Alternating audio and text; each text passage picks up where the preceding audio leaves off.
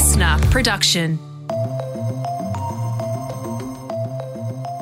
I first came across Yael Stone, like most of Australia and indeed the world, as Lorna Morello on the hugely popular Netflix original Orange is the New Black. The show is set in a women's prison and Yael plays a sweet, soft-hearted, hyper-feminine, Boston-accented inmate. Your first time in prison. Yeah. It's not so bad. Everyone's okay. After Orange is the New Black ended, Yael made international headlines when she alleged that actor Geoffrey Rush had behaved inappropriately towards her during the production of The Diary of a Madman in 2010. The mystery woman dubbed Witness X in the Geoffrey Rush defamation case has been revealed as Hollywood actress Yael Stone. Geoffrey Rush versus The Daily Telegraph. Today, the Oscar-winning actor won in the courtroom. In 2019, when she and I last spoke, Yael was back home in Australia expecting the birth of her daughter.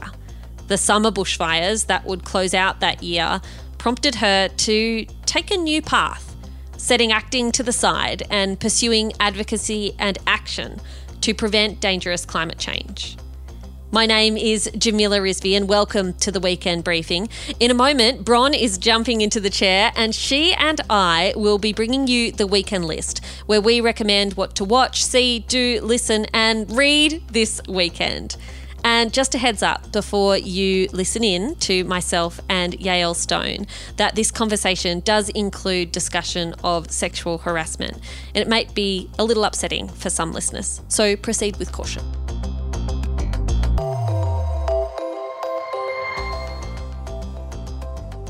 Yael Stone, welcome to the Weekend Briefing. Now, the last time you and I were together in a physical room, you were very, very pregnant. Oh, yeah. Oh, that old thing. How's motherhood? Turns out it's a real ass kicker, hey? What was it like for you parenting a really young child during the pandemic? Completely transformative and really hard work. We did get one of those kids that doesn't sleep. I wish we'd been more specific on the order form about that. But yeah, just transformative in the most incredibly wonderful ways. Having our daughter has really reprioritized my life. And yes, of course, it's not as easy it feels like there's 0 hours in the day. And yet somehow the ambition for different kinds of things is much greater. The vision for what I'd like to hand over to her is much clearer. And so somehow, even with the less hours in the day, there's more getting done. There's more built up around her, hopefully to say, hey, this is what we're making for you. This is the world we want to see for you. So it's really motivating. How did you think about socialisation and tricky questions like that when you were spending so much time alone at home, right? It was a particular time, and I'll be perfectly honest, probably for the benefit of anyone else out there, because it wasn't pretty. I was just about to go back into working. I thought, okay, cool, I'm back. You know, this is my kind of re-emergence after an almost 2-year period of doing that really solid motherhood thing. And then we went straight back inside and locked the door. And my partner is Jack Manning Bancroft. He runs an organisation called AIM, and AIM works really specifically in, university campuses and at schools with face-to-face interaction. So Jack had a massive challenge in terms of reimagining how AIM could be in the world and how they could survive and operate and continue to do really good stuff, which meant he needed to go down into the basement and work really long, hard hours. And so Pamau and I just had this very wild kind of like circulation around our house where Jack was in the basement. My sister and her partner moved into the house with us. He's a psychologist who works with newly returned refugees. My sister is a musician and was doing online singing and music lessons. So we would kind of like circulate around the house amongst all these people doing different things. And I would, try and find more play and more craft and more games. I went bonkers and I got head to toe eczema and I was incredibly anxious and it was a really intense mothering challenge, I have to say. Yeah.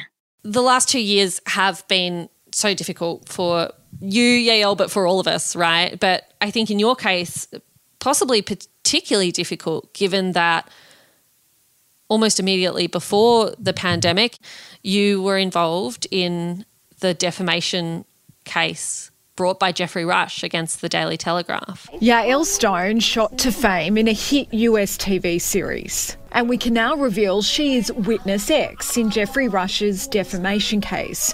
The judge ruled she couldn't give evidence at his trial, but last year she spoke out anyway. You were revealed to be witness X in that court battle. What was that like for you? For me, the really intense period was well before that, when our daughter was just before. Yeah, our daughter was about 5 months old when I had to make some pretty big decisions about whether or not I would choose to be involved. That's a really intense time when you're just working out how to mother. And I was also over in the States. I was completing my work there with Orange is the New Black, and it felt both very far away and very close to home. The emotional demands of one thing, and I guess there's a whole other logistic and legal implication that was far beyond anything I had experienced. And that was incredibly stressful, making a choice. And the choice would remain invisible if it was a no, and it would be incredibly visible if it was a yes. I don't know if that makes sense, but it's one thing to have a moral decision that's on the table that everybody will know about either way. But, I think in a scenario like that, which is sort of in some ways doomed to fail if you choose to be part of it, everyone knows that. But if you choose not to be part of it, no one will know. Only people very, very close to you will know. The preferences are stacked toward the no. And I get the impression you're quite a private person. Is that fair? I think a lot of people would argue otherwise. I guess because I have been very vocal about my place in the world and what I would like to see for the future. So I think a lot of people would say, no, she's out there, she's talking a lot. She's got a big mouth, basically, and people don't like to hear from regular kind of folks from other industries. Particularly actors are, toxic for opinions. And I understand that. And then there's also this competing reality, which is we're all citizens and we all play a part in building the future we want to see. And if we all remain afraid and silent because we have to stay in our boxes and forget our role as citizens, then there's a great vacuum there. A citizenry role is very important to me, and I think it's very powerful and beautiful. And, it's heightened at a time when we're coming towards an election and thinking about what kind of future we want to see. So is it fair to say that you decided to be public around your allegations and your involvement in the court case partly because there was is duty too big a word? Like there was a role as a citizen and for others to play there? Was that part of what weighed into your decision making? Yeah, absolutely. It's not pleasant. Really uncomfortable stuff to talk about publicly. It also involves people who are my friends or were my friends and are definitively no longer. And that's incredibly painful, and it will always be incredibly painful. But there was a vacuum of accuracy and a vacuum of voices. If I could have chosen to avoid all of that and felt safe that the right outcome would happen, of course I wouldn't have done it. It was really horrible and hard for so many reasons. And yet that guarantee is never there that the right outcome will prevail. And I think a lot of people would argue that the right outcome didn't prevail. Some people would argue that the right outcome did prevail. It's very complicated, but I know the only thing you can kind of take responsibility for are those decisions that you make in the muck and the mire. And, it's still a very painful decision to kind of think on and a very painful time for so many people involved on all sides of that debate and that legal involvement. very painful and very hard to see 4 years on. It's still very hard to see where the lines are.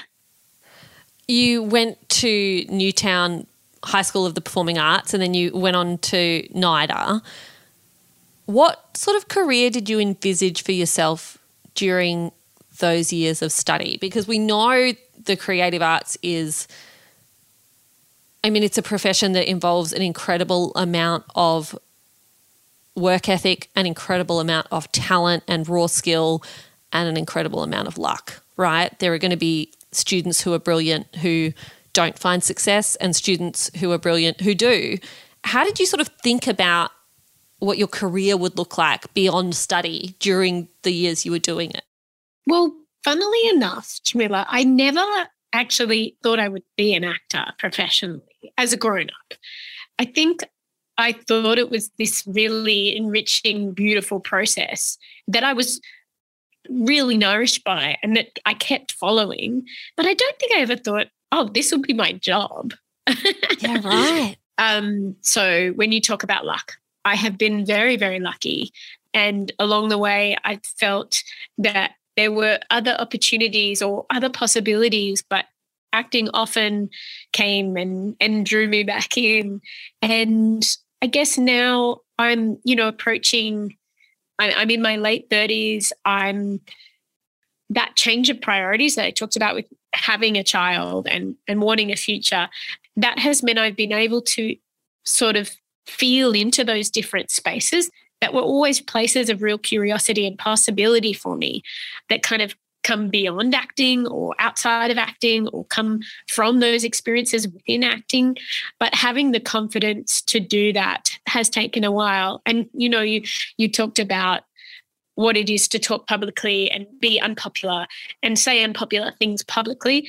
And in a way, those experiences in 2018 gave me a vision of what it is to do something unexpected, to be unpopular, to try something else. And I discovered I was alive on the other side of it. And that feeling of, okay, well, it is one life that you get. And, you have these opportunities to reach a little further beyond what you think is possible. And I think it's probably that motivation or that little window of possibility that's meant I'm now reaching into different spaces like working in climate change solution and talking more about that and trying to be bold as a communicator about that and extend on those skills of empathy and communication and hard work and a kind of dogged pursuit and put them in other places alongside acting. Yeah. I also think that as girls, as women, we tend to be socialised to make everyone else around us comfortable, to be likeable, right, and to be liked. And we're taught that that's the most important thing you could be, is liked by others. And so finding that courage to go to a place where you know that to do the right thing, to push for what you want to, will necessarily mean there are people who respond negatively, I think is particularly hard. Yeah, I think you're right. I think film and television has a lot of negative things to answer for, but there are also some amazing hero stories out there of people standing up in ways that are not kind of popular or easy. That can be really uplifting, and there are amazing historical examples of that to look to. But yeah, I think you're right. On the ground, like in a personal day-to-day moment, you do have to kind of unpack that education of like, be nice, be likable, be sweet. And also I'm really short. That's another part. That's a weird element.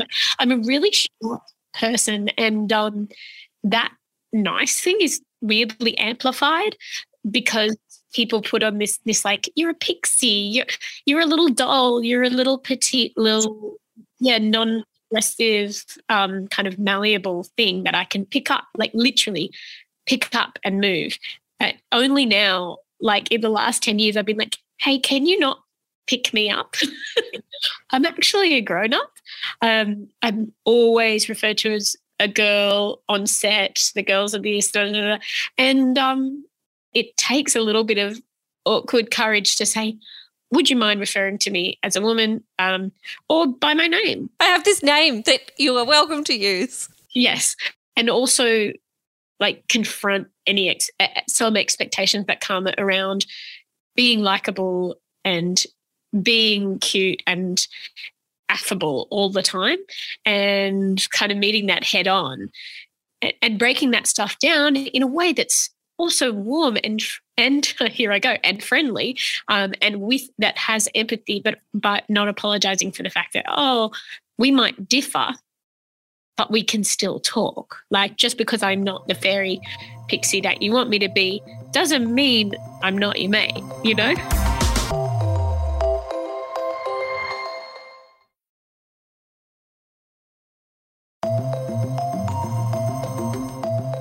Look, there'll be a bunch of people who are listening right now saying, Jamila, get to Orange is the New Black, please. Why are you messing around with other stuff? Because you were such a beloved character on that show. And I remember reacting with surprise when I learned that the woman playing Lorna Morello was Australian, and then doing that very parochial Australian thing and feeling very proud and like we owned you. Tell me about how that sweetness and the expectation of sweetness helped you to play that character and find that character of this woman trying to maintain the prettiness of life, I suppose, in the really difficult space of a women's prison, which is anything but. Yeah, that's really interesting. I can officially say no one's ever asked me that. And a lot of people ask me a lot of things about Orange is the New Black. Of course they do. I think that's, really perceptive. I do think that Lorna enjoyed very much her fantasy of femininity and romance and the promise of that. And I talked about Hollywood and TV having a lot to answer for. Probably Lorna invested a lot in a vision that was created by, some Hollywood execs. Yeah. But also that life is important, that fantasy life. And Lorna gave me this amazing lesson, which was about keeping, not letting fantasy and reality get too far apart. I kind of learned about cognitive dissonance towards the end of my time on Orange as I was starting to study climate and, that space between our beliefs and our actions, and how the greater that space is, the kind of larger our cognitive dissonance is, and the more ill we're likely to feel if we have an enormous gap between our value and our actions. And that was a huge moment. And I do think that comes as a gift from Lorna, because she was a character, or is a character, that has a massive gulf between reality and fantasy, values and behaviour. And we saw it over 7 seasons kind of eat her alive. You know how hard this is for me, right? Being in here, not able to hold my baby. And those pictures, they're all I have. It's not Sterling.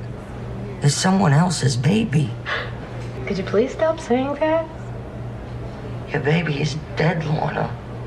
If you can't accept that, then maybe you should get some help. You need help. How do you think about that experience of being connected to that show and being part of something that really was groundbreaking? We are all consuming, particularly with the pandemic, so much television now, and we're living in this golden era of TV where there's such good quality stuff coming all the time that it's almost easy to forget some of the brilliant stuff that came at the beginning, I think, of that era. And Orange is the New Black broke down so many barriers, I think, when it came to the representation of women on screen. When you reflect on that part of your career, how do you think about it now? I'm just so glad it happened. It's like I'm glad that, when I lost my virginity, it wasn't bad. I'm just so glad it's locked in stone and nothing can change that. It was magic. And I don't know what the heck I've done in my life to have earned a ticket on that ride, but it was such a beautiful ride, and it was such a privilege to be inside of it. The people who were involved in making it are all extraordinary people across the board, in front of the camera and behind the camera. It was just kind of unheard of. And, you know, people work on shows for a long time and it can be hard. 7 years is a long time. But in 7 years, we didn't implode. We just kept connecting with each other and these characters and the audience deeper and deeper. And it was just beautiful. It was just beautiful. I mean, I guess there is that one thing where you're like, oh, that'll probably never happen again. No? And we kind of have to move on when we have those like extraordinary milestone experiences. I'm really lucky that I've got lots of love in my life, that the drop off from that wasn't so difficult. Yeah. You know, I think it would be really hard to go from feeling so plugged in, and then sort of having that family and that world move away. And acting can be like that. You know, you do these jobs, mainly they last for like 3 months maximum, not 7 years, but you do them and you just fall in love with everyone. You have a really connected time and there's lots of sharing and it's an incredible challenge. So you sort of have this fast track to friendship most of the time. And then you say goodbye. It can be quite a shock. I remember I had my first acting job, professional job, when I was 12 years old, and the drop-off was so immense. You're sort of in this world and it's everything. It's amazing. It's so fun. You're on a mission, and then it just disappears.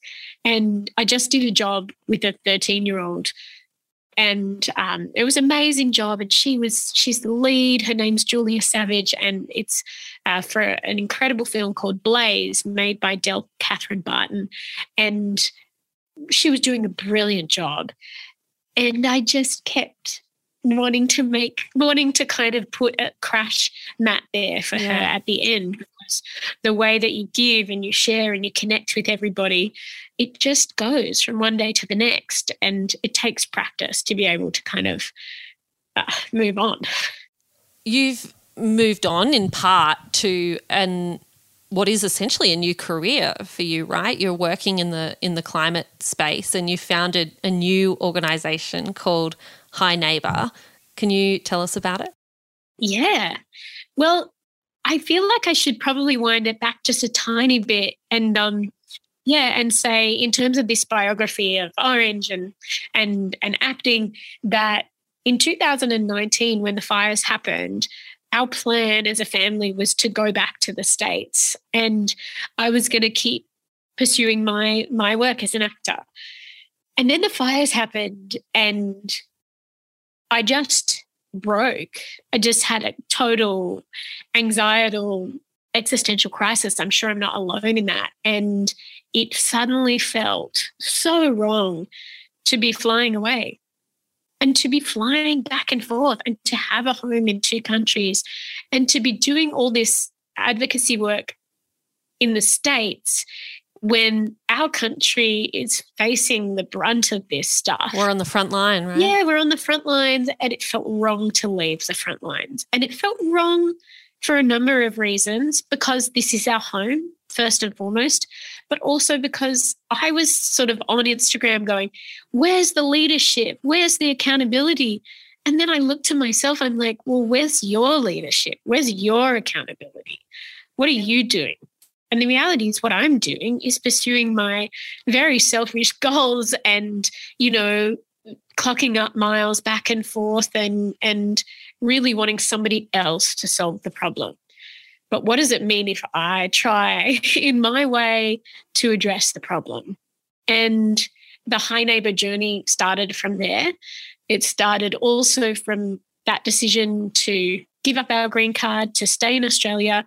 I started studying at the University of Wollongong, studying sustainable communities and learning more about the region that we live in, and realising that there were so many opportunities in this place, which we're known as the coal coast.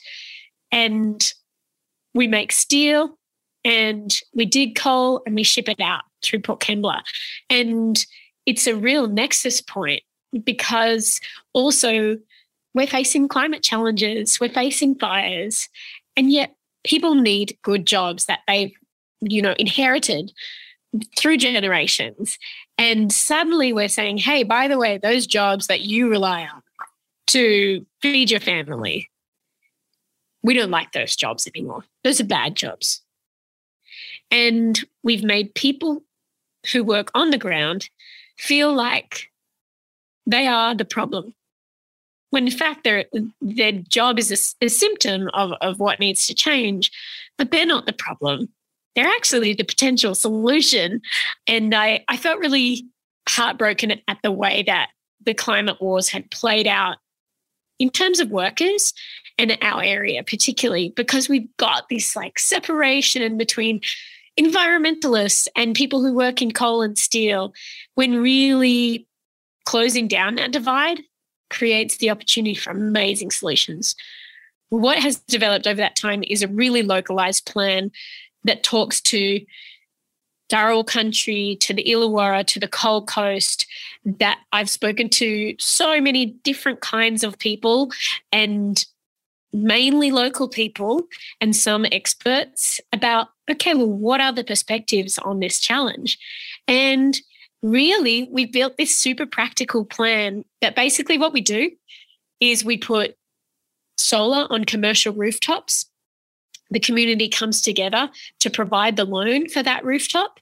So where a business wants to become sustainable, they want to become net zero, but they can't afford it because solar on their enormous commercial rooftop might be expensive. We go, hey, we'll give you a loan. And then as you pay that loan back, we'll channel those funds directly into our scholarship fund, and we make scholarships available to local people who want to train in renewables.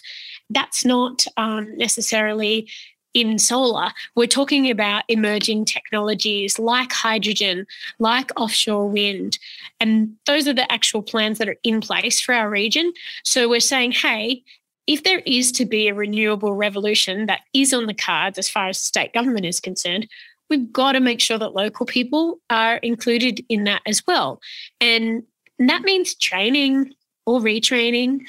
It also means really understanding that those people have earned that position.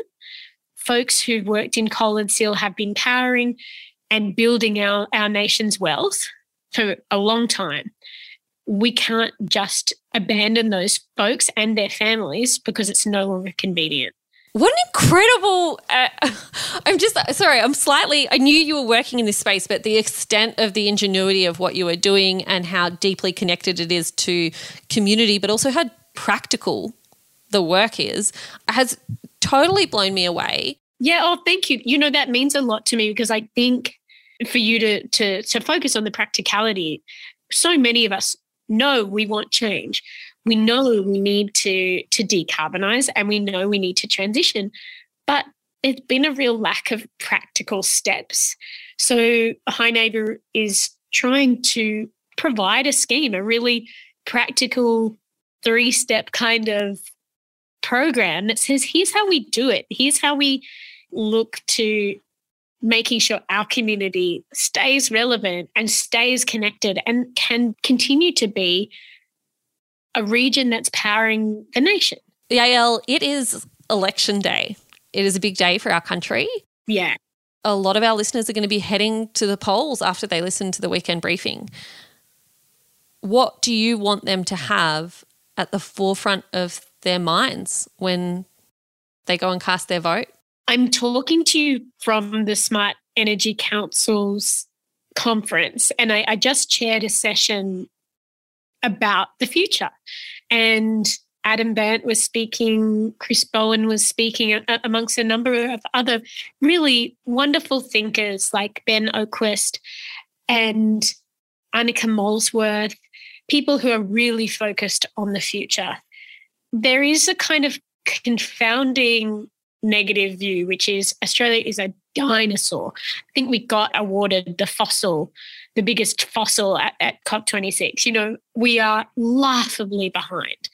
But also the message I get from folks like that, and also from people like Saul Griffiths, is that if we move, we can very quickly make up that ground. We have this small window. We've got to take it. And the acceleration is truly possible and right at our fingertips. as you so rightly point out, we can't afford the stagnation of the past. It is crucial that we embrace the opportunities that are there. And we are ripe with opportunities. We have the greatest ability here in Australia with our natural resources to move on this and to move big. And we can be leaders. And in so many ways, we already are. I had a real change of perspective. It seems small, but I went to a conference with Groundswell, who are a really wonderful group who aggregate donations for climate change. And they also service education for people wanting to know more. And I went and I had a very confronting 3 days of learning with them. I came away realizing that in my heart, there is a place in my heart where I've been thinking, well, at least I'll be able to say I tried. I think that duty to tell our kids and our grandchildren, I feel that personal duty. Like I feel like one day I'm going to be asked, well, what did you do? Yeah. And I realized that was a bit of that was holding me back, because the message in my brain needs to shift. It needs to shift from at least I can say I tried to we're going to win this. We're going to do this. It has to be real. It can't just be because I want to just be okay with myself when I go to sleep at night. It has to be for real. The more skin in the game that I've put, the less anxiety I feel, because yes, I am working hard. And the more skin in the game I put, the greater likelihood it feels, because if someone like me, like a stupid actor, can do this, can try in this way, and hopefully do some active solutions-based work locally, then friggin' hell, there's a hell of a lot of people way smarter than me, and that gives me hope. I see like incredible local, unexpected change makers coming out all over Australia. And I think how wonderful that the solution is most likely going to come from like deeply unexpected places. How wonderful. Like that's a change. You are an absolute delight, Yael. I am going to put on the record my objection to the stupid actor characterisation. But thank you for your work on screen, on stage, and now in the climate space. We so appreciate it, and I love that you were my guest on the Weekend Briefing. Thanks for being here. Thank you so, so much for having me. It's just a delight to be with you and to follow your work and to have met you all those years ago. And you sent me your book. I don't know if you remember, but your motherhood book, and it arrived so perfectly. And, I've followed your journey on social media, and it's moved me and sometimes saddened me to see the challenges that you faced with your health. But it's incredibly inspiring to see what you've done with that, to share the journey and to just keep winning in the way that you do. It's just amazing. So thank you.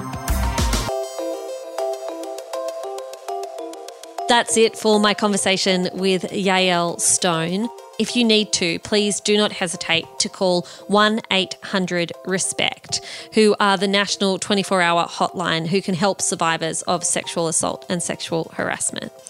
If you're interested in Yael's incredible new organisation, Hi Neighbour, then you can also find them on the interwebs. And I highly recommend that you do.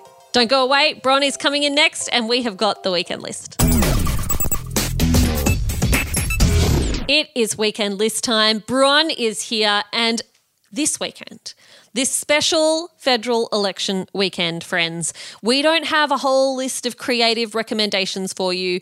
We have just one recommendation, don't we, Bron? What is it? It is, of course, to get yourself down, go vote, and while you're waiting in line, which can sometimes be long, get yourself a democracy sausage. That's right. It is your chance to have your voice heard in who runs this country. Also, you get fined if you don't go, folks, so make sure you're voting. Have a say on the kinds of policies that you want put in place to see this country into the next 3 years as we move out of the pandemic. Don't forget to go to your local primary school, to your local church hall, wherever there is a voting booth. As Bron says, there will be democracy sausages available. If you Google democracy sausage, you will find a wonderful website that tells you which polling booths have sausages and which do not, which is important. A bunch of them have bake sales as well. I'm off this morning to bake some cookies for my local primary school. Good luck to everyone who is involved in campaigning in this election, and remember how exciting and how special it is for all of us that we live in a country where we get to have a say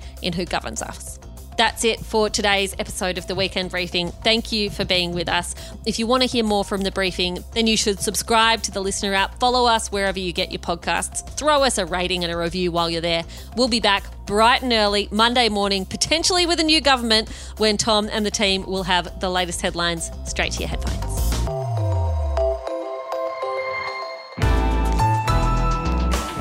Listener.